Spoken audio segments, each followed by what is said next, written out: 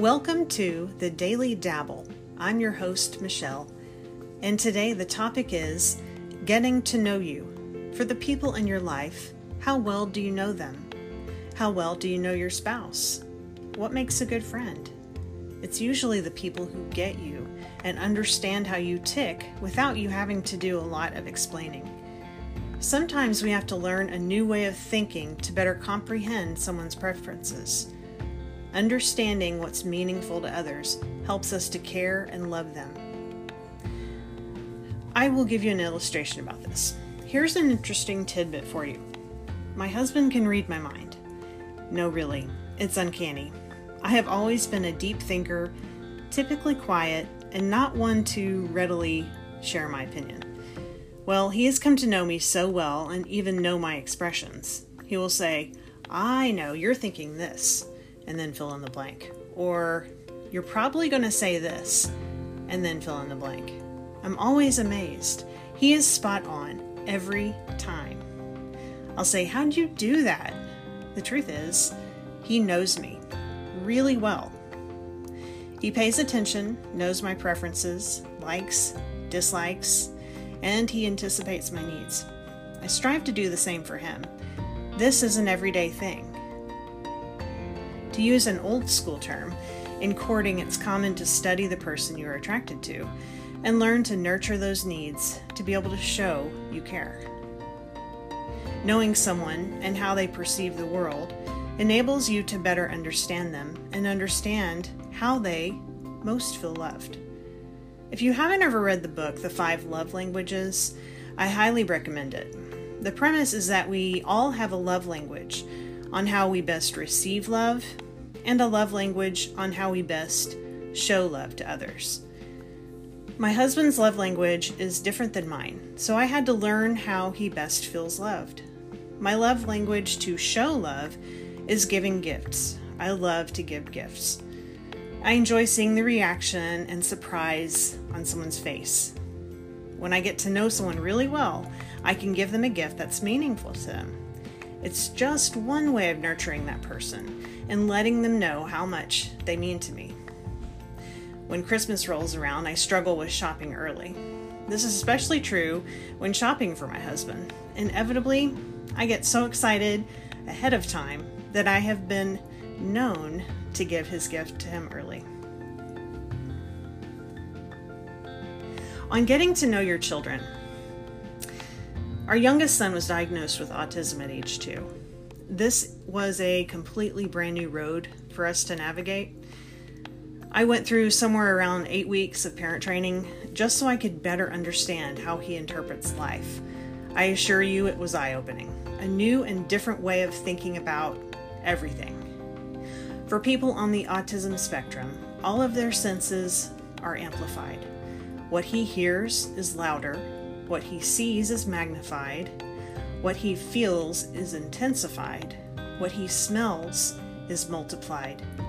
Even the food he eats is so specific because it's such a sensory experience, and his taste is extremely particular.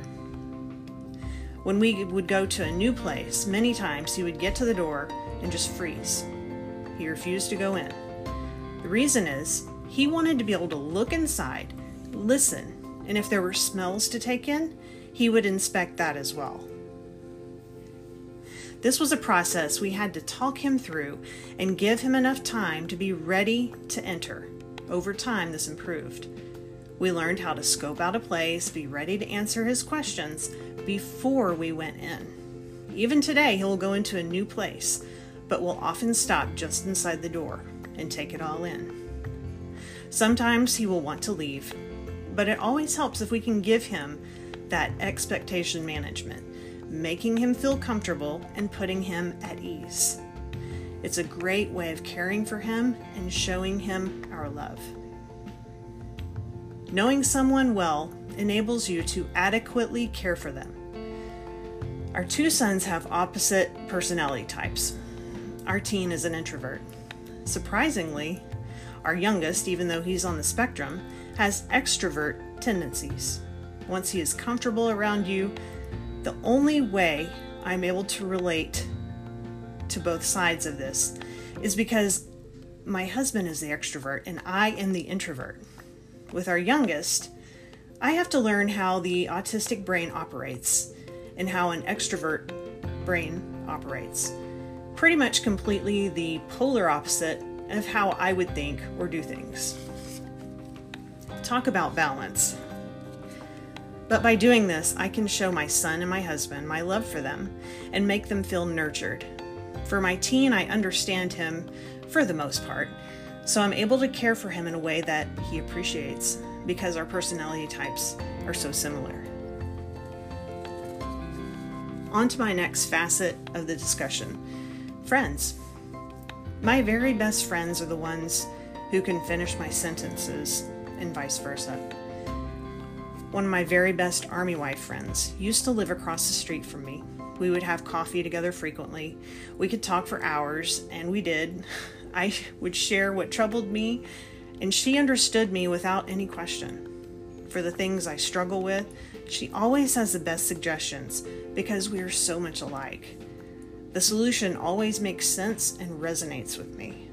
We could, and still are, able to complete each other's sentences.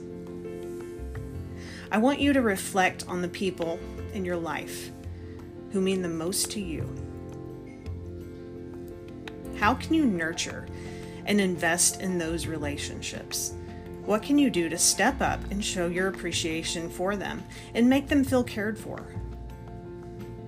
Maybe you have a friend or a family member going through a trial right now.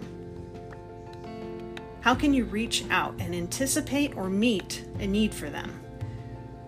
Even if it's outside the realm of what you're used to or even understand, I challenge you to observe, pay attention, and truly learn about the people in your life.